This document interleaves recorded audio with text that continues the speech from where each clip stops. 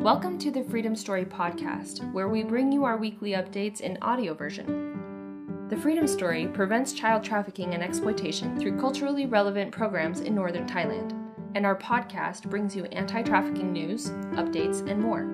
Join us weekly for enriching insights, relevant news, and opinion pieces.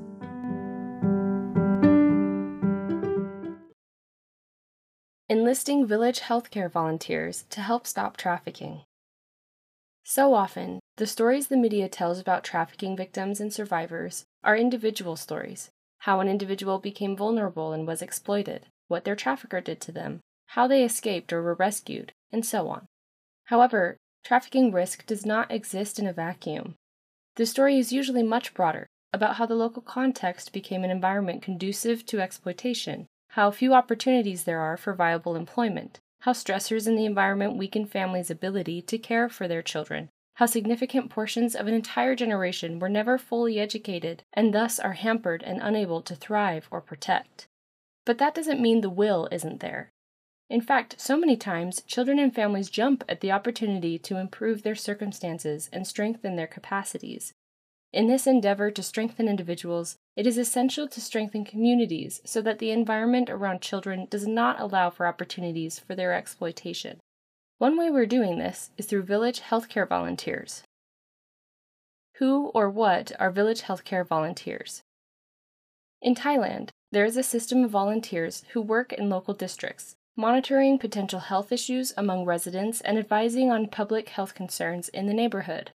They screen things like blood pressure, symptoms of diabetes, etc.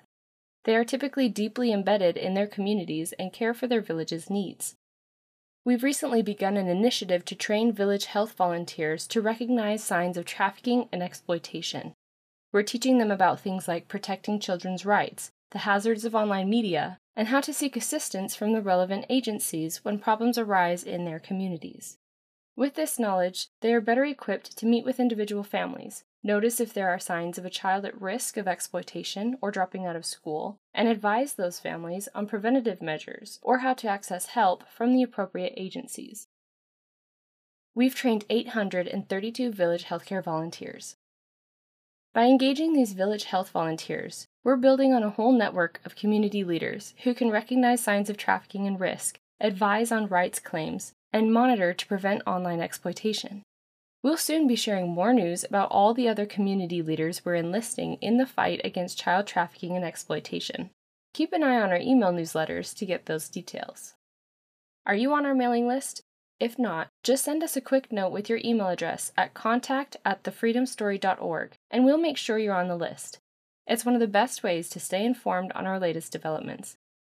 Trafficking is such a pervasive problem that the only way we can truly combat it is to enlist everyone possible and work together to protect our communities. Our scholarship and mentorship programs are working to reduce or mitigate the factors that push kids towards a path of potential exploitation. Our community work, however, serves to ensure that everyone around vulnerable children is alert to the presence of risk and can help keep a collective eye on their safety and protection. We would be remiss, though, if we made it sound like we're doing this on our own. We're not. We are working in a community that spans continents. Your contributions make these efforts possible.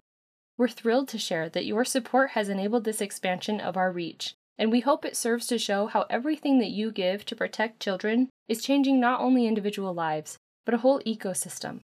We want to create a world where trafficking cannot happen, because, collectively, we won't allow it.